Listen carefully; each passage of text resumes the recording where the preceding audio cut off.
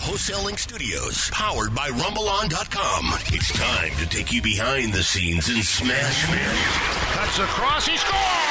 This is the Preds official podcast with Thomas Willis and Brooks Bratton. Powerful move from back of the net. On Smashville's best sports talk. ESPN 102.5 The Game. We hope you're doing well. Thanks for tuning in to another episode of the Preds official podcast on ESPN 102.5 The Game and streaming on the Game Nashville app. For more about the show and to subscribe to future episodes, go to NashvillePredators.com/podcast. For Brooks Bratton, my co-host, for Calvin Smith, our producer, I'm Thomas Willis. Welcome to the second annual and second ever NHL Trade Deadline edition of the POP. Brooks, one of the more exciting 72-ish hours headed our way, and for the NHL, and then specifically, of course, the Nashville Predators. It's turning into one of the more exciting weeks, couple of weeks. People like to get ahead of this. Spoiler alert, NHL teams. GMs have been wheeling and dealing like crazy already. Which I'll say right off the top is something that essentially was previewed by GM David Poile on our last episode when he said, if I were one of those teams that we have been, meaning Nashville, in years past, I know where we're at. I feel like we're in solid positioning. We're either going for the division, but we're definitely making the playoffs. I'm going to go ahead and make my deal. And you've seen that. You've seen the Tampa Bay Lightning go ahead and make a trade. You saw the Pittsburgh Penguins have gone ahead and made a trade. You've seen a lot of these different teams be like, you know what? We're in it. We feel good about where we're at. We're going to go ahead and pull the trigger because they know it can be bloodbath's not the right term, but it can turn into a true frenzy when it gets to Monday at like 1 o'clock-ish, because if you don't know, Monday, February 24th at 2 p.m., that's it. That is the trade deadline, meaning 2 p.m. Nashville time. 2 p.m. Central time, noon 3 Eastern, noon Pacific, 3 Eastern. I mean, that's it. Again, traditional caveat, if you are on the trade call at that deadline when it passes, you are then able to complete the deal. So sometimes at 3 p.m. Nashville time, you still may have one go through. But that being said, you can't just keep calling teams and make a move. You're back to, it's like you're calling the bank and you're like, there is a 35-minute wait. Yeah. Please stand by. Your call is important to us. That's what I imagine when the trade deadline and the trade calls are backed up. It's a 1-800 number. Your call is important to us. Yeah. Please stay tuned. Something like that. So, you've seen, one more to mention, Alec Martinez going to the Vegas Golden Knights, which are a little bit iffy. They're not exactly in the race as much as you might see Vancouver Canucks getting Tyler Toffoli there in essentially the lead for the Pacific Division. They feel like they're in as well. Yeah. And then all of a sudden your attention starts to turn to the Arizonas, the Nashvilles, the Calgarys, the Winnipegs, all on that cusp, all on that playoff line. What do they do? So let's get to the 3 games since last we spoke to you, because we said on last week's episode that what occurred in those games is going to impact, whether the Predators are a buyer or a seller at the deadline. We do record this on Thursday. We will say that. However, the overwhelming chances are the Preds have up to 4 more points that they can gain at Chicago, at home against Columbus. But considering the other teams, the most likely scenario is the Preds will be outside of a playoff spot with games in hand on Monday, February the 24th. So we pretty much know, or at least have a good guess of what might occur. But first, what happened in the week prior? So they helped themselves out a decent amount over the weekend, the Nashville Predators did. That home set against the St. Louis Blues, they won both of them to sweep the season series 4-0, sweep the weekend, a 4-3 win in St. Louis on Saturday, and then to come home on Sunday, a 2-1 win, and then figure out a way to do it. And that's what the Predators needed to do at this point in the season. I think we talked about it on this show. To say that weekend potentially was going to determine how the season shook out or how the trade deadline might shake out. And more the other way. Like, if you lost both of those games, we probably already know the answer right now. The Preds are almost definitely going to be sellers at the deadline. But then you go the other way and you win both. Yeah, they do. And it was playoff-like atmospheres. I think as you expected, probably. Like, it's easy to get up for those games. It's the defending champ, of course. Yeah, you're always going to have a little bit extra effort. So you're right. Kyle Turris kind of plays hero that entire weekend, has the 3-point game on Saturday, only his second as a member of the Preds, and then scores the game winner on Sunday in a 1-1 tie. Not the Preds' best effort by any means, and they said that afterwards, but Pekka Rinne was fantastic, and yet they still had a chance because of their goaltender, and Kyle Turris comes through. Sundqvist got knocked down by Forsberg. The puck still free, given out to Turris. Turris, stick heavy, he scored! Kyle Turris scored with 2:12 to go! It's 2-1 Nashville! They didn't give up on that play. Playoff level excitement from Pete Weber. Dare I say playoff level decibels at Bridgestone? Bridgestone was rocking on Sunday. I almost expected a Brent Peterson from Hal Gill there after that call. Yes, very intense, and you could feel it, and even just that old-time hockey, as they say, just much more physical, more penalties being doled out because of it, but a very tight checking game, a good game. By the way, on Saturday, a couple of scraps, too, in the first period. Philip Forsberg and Braden Shen, a couple of stars going at it in front of the net, but then the one that was, I think everybody was kind of looking for, waiting for, it was the first time the Preds had played Robert Bortuzzo since he was suspended for injuring Victor Arvidsson back in November, and that's kind of the way the game works. I think he probably had an idea that Bortuzzo was going to get challenged. It was Jared Tenorti who stepped up. I think a lot of people thought maybe Austin Watson would be the guy, but Jared Tenorti, who is a physical player, 6'6", is not afraid to fight whatsoever. He was the guy that ends up challenging Bortuzzo. I think he would have liked if the scrap would have gone on a little bit longer. Tenorti's jersey came up pretty quick, and the linesman intervened. Not a lot of punches thrown by Forsberg or Tenorti in those. No. But sometimes it's the thought that counts. Can you use that here? Well, absolutely, and that was what we asked Victor Arvidsson about, and then John Hines post-game, and I mean, that goes a long way. Not that everybody didn't already respect Jared Tenorti in the room, but when you do that, especially Tenorti wasn't even up here the last time when that happened back in November. But when a guy is willing to do that against a tough guy in Bortuzzo too, is willing to stick up for your teammate, it shows your teammate that you've got his back. It shows the whole team that he's got your back. And John Hines said that as well, that that's part of what can bring a locker room together. In a team is a guy who was willing to do something like that for your teammate. And I will say that they continued on the broadcast on Saturday to show the hit of Bortuzzo, the cross-check. And let me tell you, like, seeing it multiple times, I was like, man, it just seems even worse when you keep watching it back. I mean, even as an impartial third party, if you were, like, it's just so clear there's some intent to injure. Like, it is just not good. You see, he makes the cross-check, looks at the ref, knows he's going to get a penalty, and then when he goes back for more, that it is tough to watch. So again, good to see some level of, like you said, respect and retaliation from there. And then in that game, Matt Duchene said the next day, I thought this was interesting. He said he was encouraged the Preds were able to win 2-1 because he said when we've played kind of that poorly, if you want to use that term, at least not up to their level that they want to. He said we lose that game 6-1 earlier in the season, and they're able to actually win that 2-1 again. So important now when you're just trying to collect any point that you can. Pecorino in that game makes a season high 38 saves. Again, I said this earlier, but really the traditional recipe of just keeping the Preds in it, just trying to give them a shot until Turris is able to break through. Here's what he said after Sunday's contest. Yeah, for sure. It's like you said, October. That's a long time ago. I feel like I feel like we can be honest. It's been a struggle, for the most part this year. After the October, we had a fairly good start, but after that, it's been full of ups and downs. And lately, I think it shows in our game that we play with a lot of passion and just gutsy plays. And I feel like we've changed the way we kind of play the game, and it's obviously it's Heinze, but it's the players buying into it, and I think it shows. So that was the first 3-game win streak since October. We've talked about it before. Kind of hard to believe. And Craig Smith said that on Sunday that it's unacceptable. This was our first 3-game win streak since October. Pretty shocking, but good to see it nonetheless.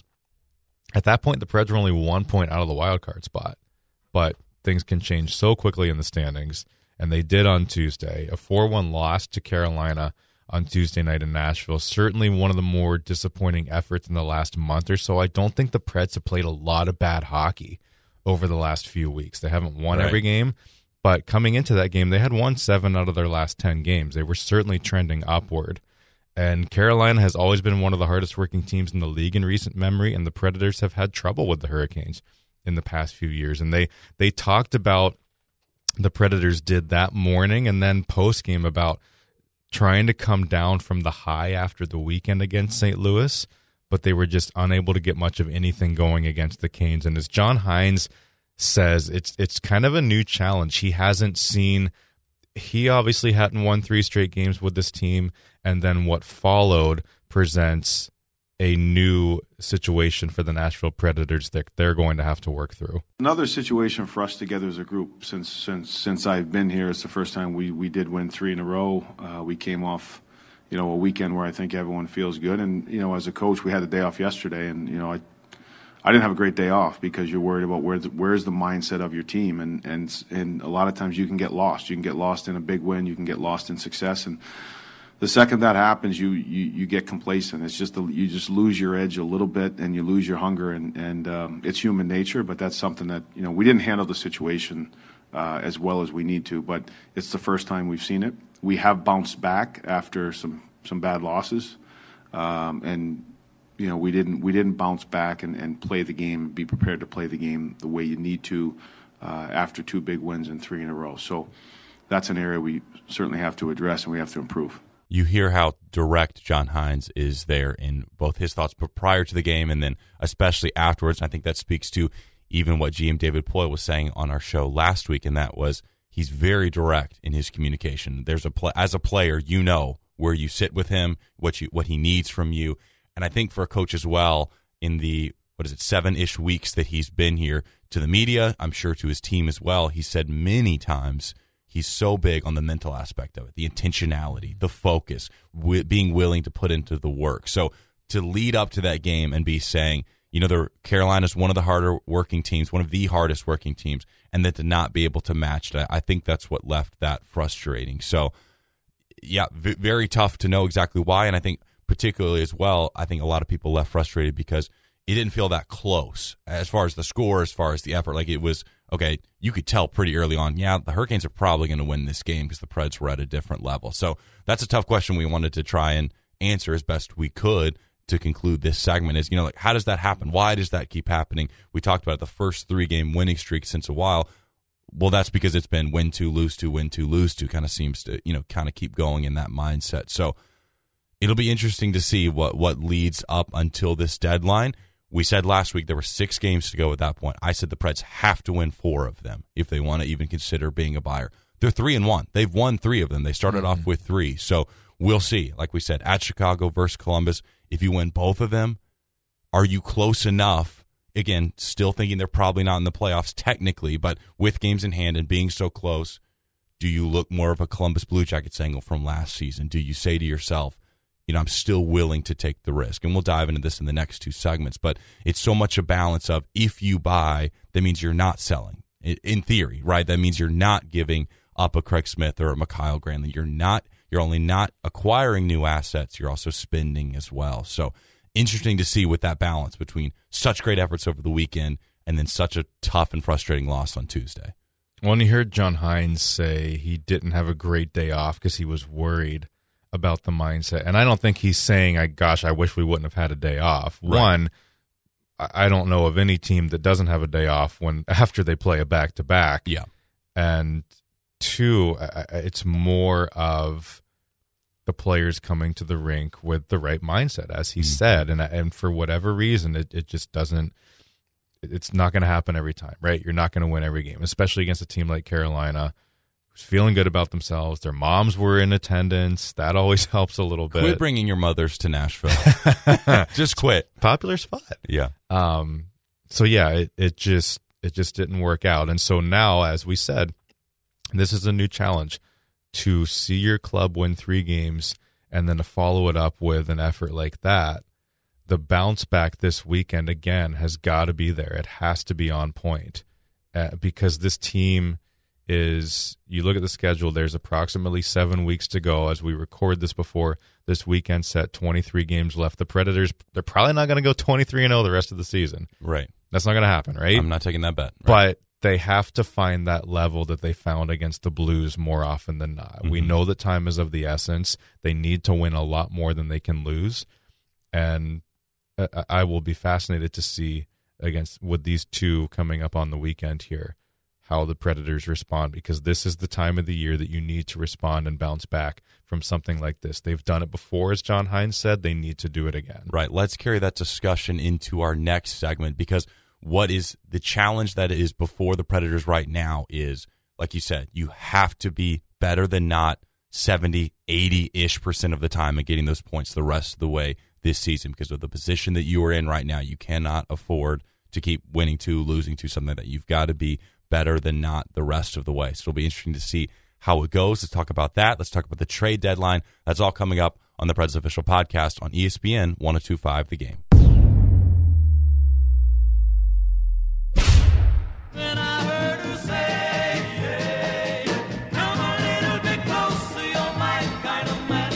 Preds Official Podcast on ESPN 102.5 The Game, an NHL trade deadline edition of the show. For Brooks, I'm Thomas. Thanks for sticking with us. All right, in the next 20, 30-ish minutes, let's dive into the trade deadline, focusing, of course, specifically on the Preds as much as we can and what may or may not occur on February the 24th. So, first off, all our caveats should be tossed out.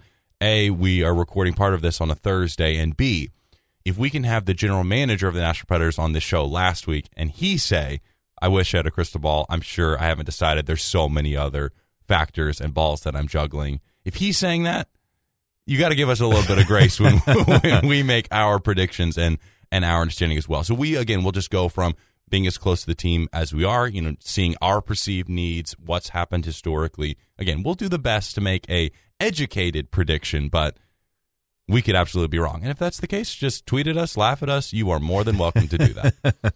Who really knows what's going to happen? Yeah, I think that was really quite indicative of the feeling around a lot of the league right now. What David Poile said last week is 75% of the teams he feels like that he's dealing with right now are kind of like, well, we're in this position, and maybe if we get a couple more wins, we'll do this. But then if we don't, then we're thinking this. And everybody's really so that's what I'll be fascinated to see, because there really have been a decent amount of trades out ahead of this thing, including a lot of defensemen for the most part.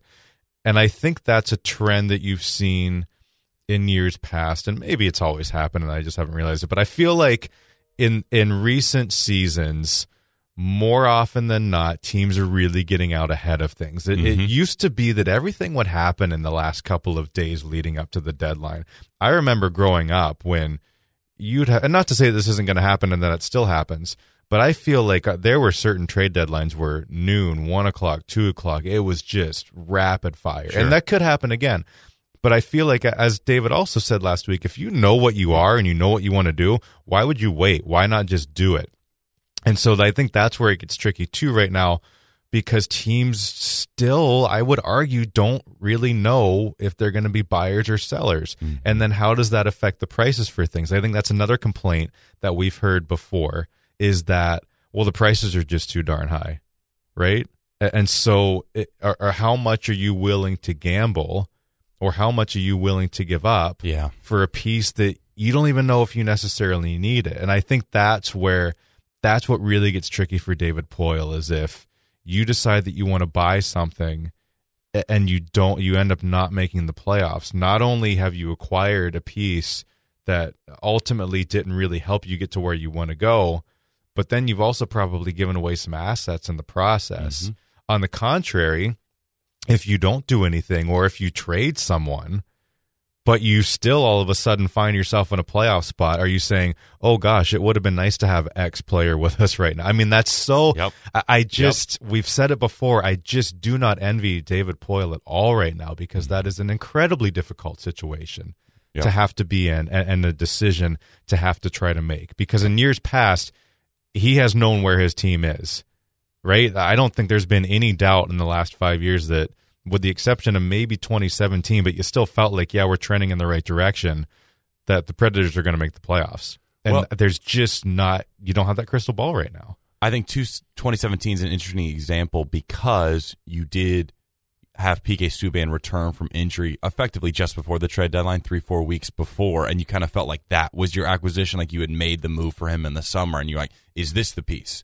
So then my question would become, is Ryan Ellis effectively that same thing again? And is Ryan Ellis the best deadline acquisition the Predators could make? Yeah, so I do want to at least toss that out. One note on that.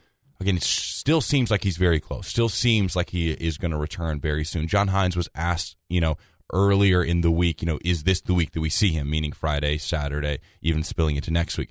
And he's pretty non-committal. It was pretty vague. I mean, didn't make it sound as if like, oh, yes, he's definitely suiting up immediately, but did also comment, he continues to progress. He continues to be closer. That's where I'll say for the $10 million at the time, it's a nonlinear injury, and you don't know exactly, okay, this, now he does that. Yeah. There was never a timetable on it. Don't know precisely. But that being said, I still think he plays again this season, and I think he does pretty soon. So to that end, yes, I think that's the best piece you could get. So I think you have that in your back pocket. Either way you go, whether you buy or you sell. Now let's go a little bit more specifically. So, and is there an option C in here as I pull this up? I mean, potentially. There is. There is, like, do you trade a Mikael Granlund and, wait and acquire something else and still make the playoffs? Maybe. So, do you make a hockey trade? Oh my gosh, there's so many potential right? As options. Opposed to a buyer or a seller, is it a hockey trade? Which I would argue the Kevin Fiala for Mikael Granlund last year at the deadline, even though it came in right at the deadline, that's probably more of a hockey trade. So here are the players to and keep. by hockey trade, I mean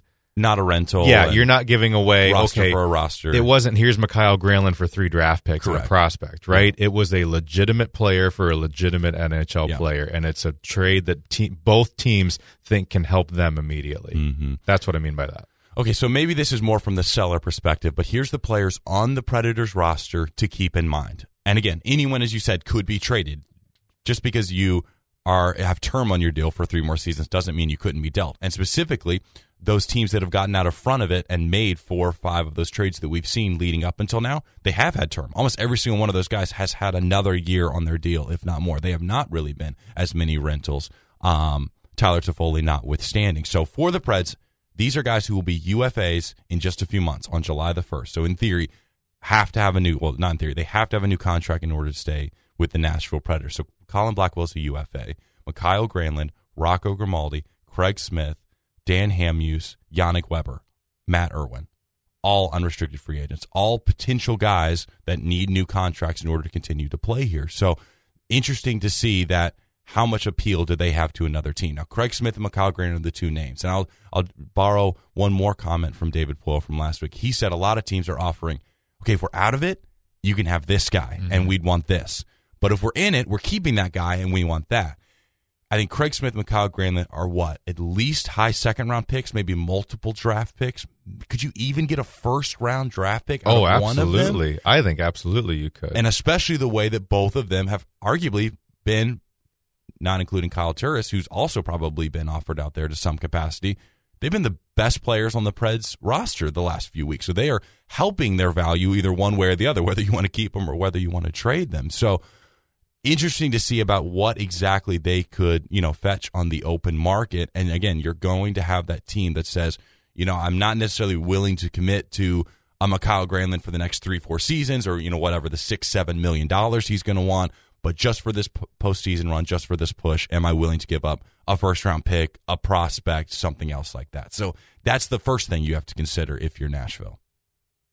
Well, and I think something that so if the Predators are going to be sellers, as you said, it's probably going to be a forward, I think, are their biggest pieces that they could deal. If they're going to be buyers, the defense aspect has been brought up a lot. But just about every defenseman that was out there and available has been traded in the last couple of days. Yeah. And so from a defensive perspective, Sami Vatanen, I think, is the big name that's still out there on the back end.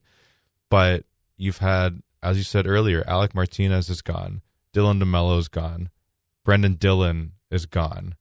There's a whole host of blue liners who have been on the move over the last couple of days. And so if that's what you had identified as your biggest need, and you still feel like that's the case, and you still feel like if David Poile feels like he wants to try to acquire someone, maybe it is a different situation that we're not necessarily thinking of. I don't think anyone was thinking of. So, okay, perfect example. Last year at the deadline, The Predators get, like, right at the deadline, Wayne Simmonds from Philadelphia and Mikael Granlund from Minnesota. I think Wayne Simmonds from Philadelphia, people, like, I don't think that was a surprise, right? I think the Predators were in on him all along. They were in on him all day, and they pulled the trigger and got him. Mikael Granlund and Kevin Fiala, I don't know that anyone saw that coming. Mm-hmm. And so I think if you're maybe trying to get a defenseman at this point, it's not going to be someone that you're necessarily thinking of. Maybe is it a different deal in a way? Right? Is it some, because again, those guys who were up there, they're all gone. All those teams have gotten out ahead of it, and they've said, this is our guy, this is who we want, we're going to go and get him. Yep. And there really isn't a lot to choose from at defense right now. There's a couple of guys listed, just looking at TSN's trade bait board. There's a couple guys in Minnesota, Jonas Brodin, Matt Dumba. Well, if Minnesota thinks they're still making a playoff run, which they think they are, they're right in it. They just fired Bruce Boudreau, their head coach, which congrats to former Admirals coach Dean Evison, who steps in as the interim there.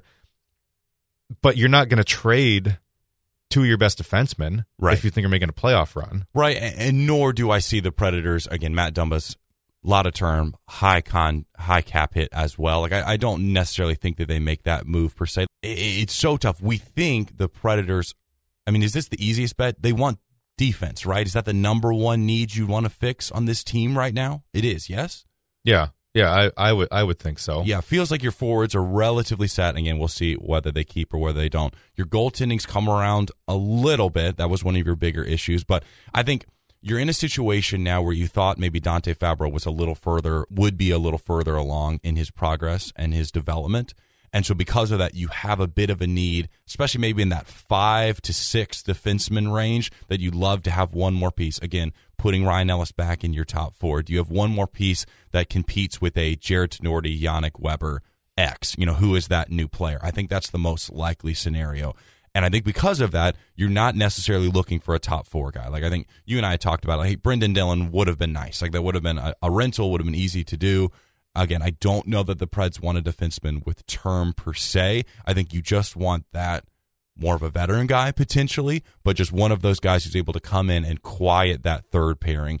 Doesn't need to have a huge impact on the game, but what you don't want it to have is a negative impact. You want that player to be able to come in and give you that final option, because it appears you've tried most of the season with Weber, Irwin, Tenorti, and that's one of your weaker spots that you'd like to fix. But man, it's going to be interesting to see. And again, like we're sitting here knowing, like, what do you have to get out of this back-to-back with Columbus and Chicago? At least 2 points, but you probably want 3. Yeah. And then here's what's interesting. So you have to make this decision now with an eye on what could be. And again, truly no one knows. And especially, like, yes, you have to be encouraged with the Preds over the last 10, 11 games. Like you said, they've won 7 out of their last 11 games. That's better than they've done most of the season. But then there's still this up and down roller coaster, and then you have the great weekend, and then you have the Tuesday night against Carolina. So you're like, okay, was that an aberration? Was that just we played a great team? What's going to happen? But one way or the other, you are in a close enough spot that you have a game against Calgary on February the 27th. Those are 2 teams competing for the last wild card spot. You still have another game against the Jets in late March, and you've got a game against the Oilers in there as well. So you've got this potential here to be able to kind of make your own luck in a sense. Like, that's where you hear the old cliche of the 4-point game. But like that game against Calgary means so much more than a Tuesday against Ottawa and a Saturday against the Avalanche. You have to win and compete in those games as well, but like that means so much. So now it's so tough to say, but you don't get to wait and see, okay, are we in a playoff spot? Because here's the deal, guys. The Preds are going to actually make up these games in hand eventually. And all of a sudden it starts to look like, at least in my opinion, Calgary, Arizona, are they kind of on a downward trend? It kind of seems like it. Could you even see a Winnipeg and a Nashville be able to take over both of those wildcard spots? Something we predicted at the beginning of the season. Then it looked like we were totally wrong. The Pacific Division has been stronger than we thought. But all of a sudden you're right there knocking on the door, and yet you have to go ahead and likely make that decision. Well, not likely. You have to go ahead and make that decision now. Well, in a matter of a couple of games, the Pacific Division's so close that you could be in the second wildcard spot, and 3 days later, you could be first in the division. Yeah. That's not the case with the Central. I don't see teams like Minnesota, like Nashville, like Winnipeg catching up to the top slot. Right. I think those teams are a little far ahead right now. Seems like it's Dallas, St. Louis, Colorado. They've got about a 5 to 7 point cushion over a Winnipeg and a Nashville. Agreed. So Yeah, it's kind of wild card or bust for those two Central teams. Yeah, so that's possible, but unless one of those teams really falters down Yeah. the stretch, I don't see that happening. So yeah, it probably would be a wild card position for the Predators, and it's those Pacific Division teams. You're going to have to win again as many games as you can, but it's those Pacific Division teams that are really right there with you, and you're probably going to need some help too, right? Like you're certainly already scoreboard watching if you're the Predators to see what are these teams doing night by night. Right. And again, this is where we said this a few weeks ago. The Predators, by winning percentage, have the toughest remaining schedule in the Western Conference. So you're not getting a break there, and you're looking at these other teams asking yourself, okay, Arizona lost to Dallas on Wednesday night. That's great. That makes you feel better. You feel like you were able to make up for your loss on Tuesday. But then you look ahead to the schedule, and Nashville has a home and home with the Stars to early in March. So then you've got to be able to prove it. They lost Dallas. Can you beat them in a couple weeks? So, man, is it going to be close. It's going to be very interesting. I still think, if I had to predict right now, again, assuming you win one of these, at least one of these games coming in the back, I still think you're more likely to buy than you are to sell. Mm-hmm. But here's what's so tough. At least maybe two teams are going to be wrong. They are going to sit here and say, you know what, we're close enough, we're going for it, we're doing this, we're going to buy. And then you're not going to make it. Like, that's going to happen again, because you have four teams vying for two spots as of this recording. And it's, again, the Pacific Division fluctuates, but it's Calgary, Arizona, Winnipeg, Nashville. Only two make it. All four of them are probably likely to do something to think this could get us over the hump. Arizona's to the point, and we'll wrap on this, but they made their big deal earlier in the season and got Taylor Hall. They have not won enough with him to the point that some analysts are saying, well, do they trade Taylor Hall again? I mean, he's a rental. Do they just try to get what they can for him and say, all of a sudden, this isn't our year? So then that just goes back to Nashville even more so with a Smith, with a Granlund, with a Grimaldi, those kind of three probably most appealing pieces to other teams. We'll see. We'll be back in just a moment. We're going to talk a little bit more about the upcoming NHL trade deadline, what else has happened around the league, a little bit of Predators history, and we'll see what happens on Monday. But we'll talk more on the trade deadline coming up on segment 3 of the Preds Official Podcast right here on ESPN 102.5 The Game.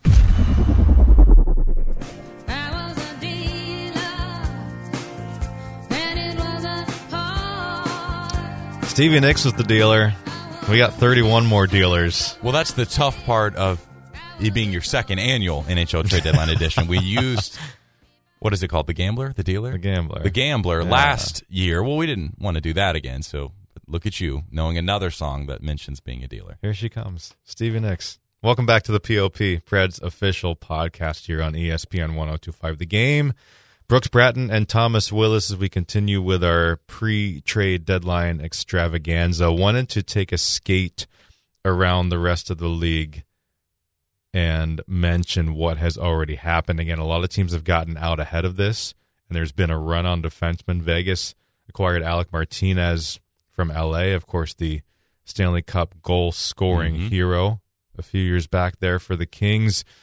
St. Louis got Marco Scandella from Montreal. Washington gets Brendan Dillon from the Sharks. Winnipeg gets Dylan DeMello from Ottawa. Vancouver gets Tyler Toffoli. That's one of the bigger names out there from L.A. Tampa Bay gets Blake Coleman from New Jersey. And the Devils also traded their captain, Andy Green, to the New York Islanders, another defenseman there. So Jersey is one of those teams. We talk about teams not knowing what position they're in. Jersey, they know they're selling. Yeah. Detroit, if they have people to sell, they're going to sell. Ottawa's going to be selling. LA is going to be selling. They already have been selling. So because New Jersey is selling, does that have any bearing on how you approach the next few days? Because your head coach, John Hines, used to be in New Jersey the last 3 or 4 years and knows those players even better. Does that impact anything at all? And let me ask you this question as well. Mikael Granlund, Craig Smith have been two of your better, if not the best forwards under Hines. Yeah. Does that make you more likely to want to keep them because you think to yourself, hey, they, in theory, when he's our coach next season, they could succeed even more? Or is it the other way, like, hey, this guy, for example, and I don't know a specific name, but he fit better under Laviolette. Do we want to shake it up? Do we want to make some move there? Yeah. As if David Poyle's decision wasn't already difficult enough. No, you're right. Two of Nashville's best forwards are two of the guys who have been on the block, so to speak, or at least are unrestricted. and would make sense if you do elect to sell. I don't know. And well, that's a good point about John Hines too, is that he obviously is familiar with the players in the Devils organization. The Predators know Ray Shero, who was gone now, but built that team, and now it's Tom Fitzgerald, who was Nashville's first captain. There's still quite a relationship there in New Jersey, and Tom Fitzgerald has a plan being in there now. Has David Poile hit him up and see what else is left on their roster? Let me give you one more. So because if you're trading with Jersey, right? Yeah. That's where Sammy Vatanen's coming from. Exactly. And I think that's why I believe it was Dan Rose on NHL.com threw that one out first is where I saw that. 31 Thoughts, Elliot Friedman, friend of show, he said maybe Connor Sheary, who is a forward, and he's currently with Buffalo, but he was saying there's a New Jersey connection, and then a Wilkes-Barre Scranton Penguins AHL connection with him and John Hines. Could that be an option? Yep. Here's the thing. The Predators are estimated at this point to have $11-ish million available in cap space for next season. I rattled off the 6-7 UFAs. You're probably, even if you are keeping Granlund and Smith, you very likely only have the cap space to even sign one of them. So that is one more factor to consider in this conversation as you yourself, the listener, are playing GM here. If you're keeping Mikael Granlund, are you probably making the decision that I'm only keeping him for the next 3 months, that I then am going to essentially lose him for nothing one way or the other? Ugh, that's tough. And then here's the other factor. Like, we asked David Poile this last week, and again, he couldn't give an answer because who knows, but how much do you really believe in your team, in the sense that, do you just think all we have to do is get in? We've played fantastic on the road. If we were able to get up to the first wild card, we'd played the Pacific Division for the first 2 rounds, likely. So that's the other thing to consider. Like, you could get into that factor. And in theory, maybe you have not had a good season series against the Canucks, but you've played pretty well against the Flames. You've played, even-ish with the Oilers. If you're able to get on that side of the bracket, okay, well, all of a sudden we're in the Western Conference Final, and that's worth it. Again, I know that's a lot of hypotheticals. Or do you really have to tell yourself, you know what, this year just wasn't it. This year wasn't it. And if I keep some of these pieces, all of a sudden, meaning Smith and Granlund specifically, and then want to re-sign them or try to salvage some of that, well, then you have the same team you had this year. And yes, you have John Hines with a full training camp and a new year, and I think that is a big piece. But still, like, how much, and this is the decision he has to make essentially in the next, again, 72 hours or so, how much do I believe that this was a fluke, this was an aberration, we've turned the corner, I want to believe it and chance it and know that there's risk there? Or am I, willing to get the prospects and the picks and say, year off, we'll come back fresh, we'll have different players in different positions for the 2021 season? History tells us David Poile will make a move. He will do something. He likes to do something at or near the deadline. He hasn't done anything yet. And again, traditionally, at least in the last little bit, he has gotten out a little bit ahead of things. In 2017, he was out ahead of it. He got Vern Fiddler in February. P.A. Parenteau was a little bit closer. 2018, Ryan Hartman was at the deadline, but you also signed Mike Fisher the next day, who came back from retirement, and you also made the Kyle Turris trade way earlier in that season, so that was your big acquisition there. And then last season, he got Brian Boyle and Cody McLeod out ahead of things, and at that time said, I'm pretty content with my roster, but of course, if there's a way to improve it, you will. Then swings in right in the last half hour on deadline day with Mikael Granlund and Wayne Simmons. So, again, we're not guaranteeing anything. We don't know anything from the inside, but we do know that David Poile, I don't think, likes to sit on his hands at the deadline. Yeah. He's certainly working the phones. It's not like he's sitting there not doing anything. Right. He's going back and forth. We can promise you that. And that usually ends up leading to something. And whether it's a buyer or a seller, it's just, we've never been, at least you and I, in the time that we've been here, have never seen a situation like this. And that's what makes it so tricky. And that's what makes it so, for lack of a better term, entertaining for us on the outside to see it. But then on the inside, boy, is it a tough decision, because you've got to think right now, and you've got to think long-term with your hockey club. How does this help my team? How does this hurt my team? There's a lot of things to consider right now. Right, and then here's the other thing. Like, more likely than not, the best offer has not been made yet to David Poile, right? Yeah. There could be a team that really wants Craig Smith, and they haven't put all their cards on the table yet because they're talking to other teams, or they're waiting to see where they are at in the standings when it comes to the deadline. So all of a sudden, you may make the decision on Saturday morning, I'm keeping him. But then at Monday at lunchtime, when you get a different offer, all of a sudden you think to yourself, oh, Is there a way I could swing that, recoup, whatever, I'm making this up, a first-round pick and that defensive prospect that I really want and still be able to make both work? I think that's an option. Here's a final thing to consider. The Predators have 2 second-round picks. They also have 2 third-round picks for this coming 2020 draft. No 4th-round pick, no 7th-round pick. I was looking this up. It's kind of funny. 7th-round pick was in the Cody McLeod deal, I guess 2 seasons ago. No, last season. Boy, time flies. And then the 4th round was a conditional to the Flyers in the Ryan Hartman, Wayne Simmons deal. So you've got an extra 2nd-round pick, and the 2nd-round pick is from the PK Subban deal, so it belongs to New Jersey, which is not making the playoffs, which is likely to maybe even be in the draft lottery and could be a pretty high pick in that 2nd round. It's almost a 1st-round pick. Are you willing to keep that? Do you want to trade that? That's a factor. The 3rd-round pick in the 2020 draft is from the Minnesota Wild. So that could be, is that an extra bargaining chip that you think to yourself, hey, we've got a surplus, I'm willing to move the 2nd-round pick, I'm fine with that? Or is it, this could be a big year for us to, sit back, get even more picks and prospects and really kill it this draft and reset our prospect pool? Interesting to see. The phone lines are smoking, and we'll be finding out soon. They're only going to get even hotter over the next few days. We don't know what's going to happen, but what we do know is no matter what does happen, we will be back next week to recap it all for you. We're not quite done this week, though. We got a few fan questions to get to as we wrap things up here on the Preds Official Podcast, coming up next on ESPN 102.5 The Game.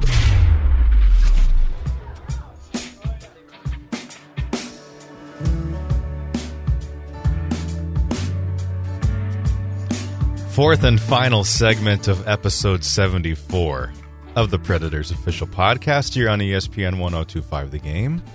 Brooks Bratton, Thomas Willis, the 1975, back here to wrap things up on the program. Last week, love was in the air on Valentine's Day, and we asked you, give us your favorite love song. Looking for some new items. And I was impressed. I had not heard of a lot of the suggestions. That's just what I was going to ask. Good. Yeah. Well done. Yeah. I mean, I like Listeners. to think myself is pretty well versed in music, but some new suggestions there for sure. So thanks to all of you who entered by using hashtag Preds Podcast on Twitter. The winner of an autographed puck, however, only one can win. Many will enter, few will win. Sean Coleman, congratulations to you, sir. The winner of an autographed puck by the player of your choice. I will reach out to you. We will get that squared away. So congratulations. Thanks to everyone as well for their entries. We always appreciate the interaction.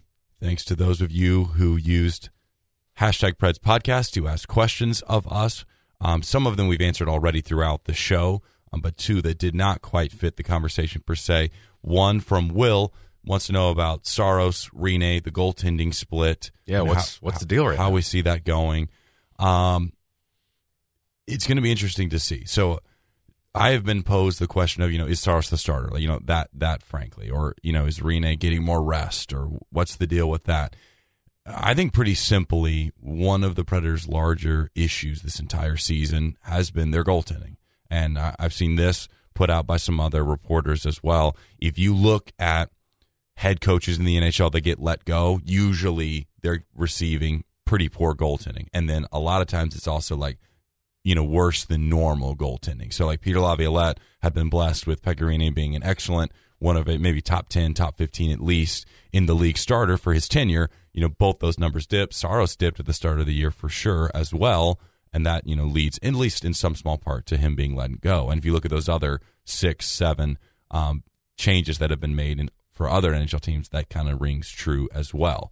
So I think with that being one of your bigger issues, Hines comes in as the new head coach and just says, whoever it takes, right? Whatever it takes to win. And we touched on this a couple episodes ago, saying that in my opinion at least, when Saros started the first 3 games of that 4-game road trip, I'm not even sure that was the exact plan. But when he won the first 2, your thought is, whatever it takes. We have to get wins right now. We have to get points of any manner. And so that's why Rinne only ends up starting the final game of that road trip in Vancouver. And I think likewise, even though Rinne played maybe one of his best games of the season on Sunday against the Blues, Saros all of a sudden had won the majority out of his last 10 starts, and you owed him to give him another chance because he, again, had beaten the Blues on Saturday, and he picked up the shutout on Thursday against the Islanders, and you just needed to try him again. If that means he's the starter to you, then I guess I'm okay with that, but I don't know that this is, as if like he's going to unquestionably begin to get 7 out of 10 starts and be like, well, maybe Saros, lost 3 or 4 of them, but he's our starter now. Rene's the backup. I don't think in any way it's being approached that way. I think it is simply whatever it takes to win. I mean, and again, depending on when you're listening to this, the Predators do have a back-to-back on Friday, Saturday, so you're seeing both goaltenders there. And then, who knows? It's a Tuesday, Thursday, Saturday the next week. So one of those goaltenders you would think gets 2 of those starts. It's probably still Saros at this point, but I mean, who knows? All of a sudden, Rene's had 2 of his better games in his last 3 starts. Vegas, which was a loss, the team was terrible in front of him, gets pulled in Vancouver. That's the bad one, but then good against the Blues. So, again, I think my answer is for the first time, if this is a playoff team, meaning Nashville, I don't think that you can say at this moment Saros is the starter for Game 1 or Rene is the starter for Game 1, if that makes sense.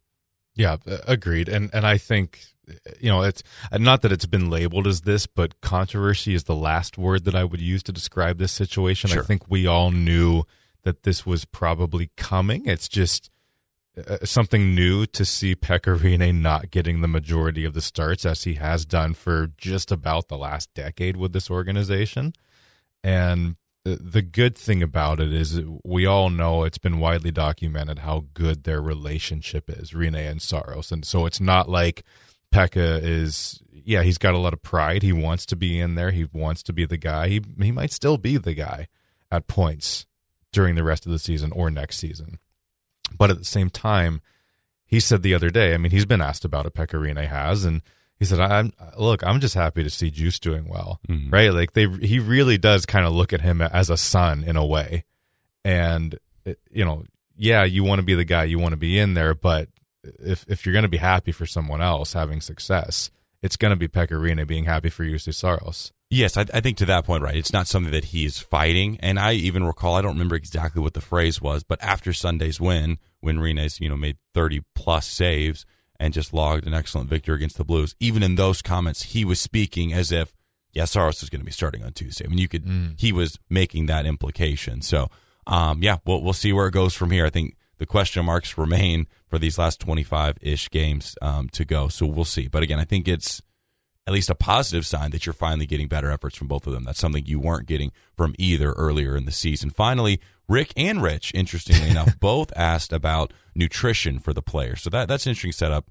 Maybe speak to that briefly. Yeah, so I honestly love talking about this. I'm always kind of like, I don't know if I should label myself as a foodie, but like I love food and trying new foods and having different types of things. And that's obviously incredibly important when you're a professional athlete, right? Your food is your fuel.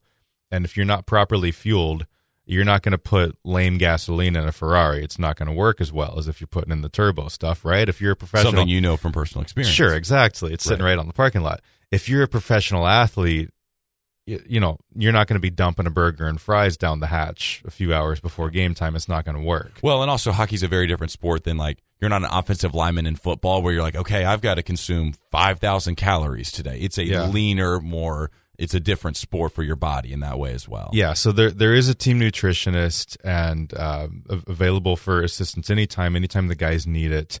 I think certain guys are more into it than others. There might be some guys who come in and say, hey, I'd like a little bit of extra help. I'll tell you what, Craig Smith drinks this smoothie grass thing after games that I'm not even sure you can call it a smoothie. I think it looks like yard clippings. Well, so it really does. Well, so we did a story on Eric Nystrom, former Predator, a few seasons back, who he's a guy who's really into it. Like he had his own dairy cow, because he wanted to know where his milk was coming from and his dairy products. And not everyone is as into it as that. Go back and see if you can find it if you're interested in that read.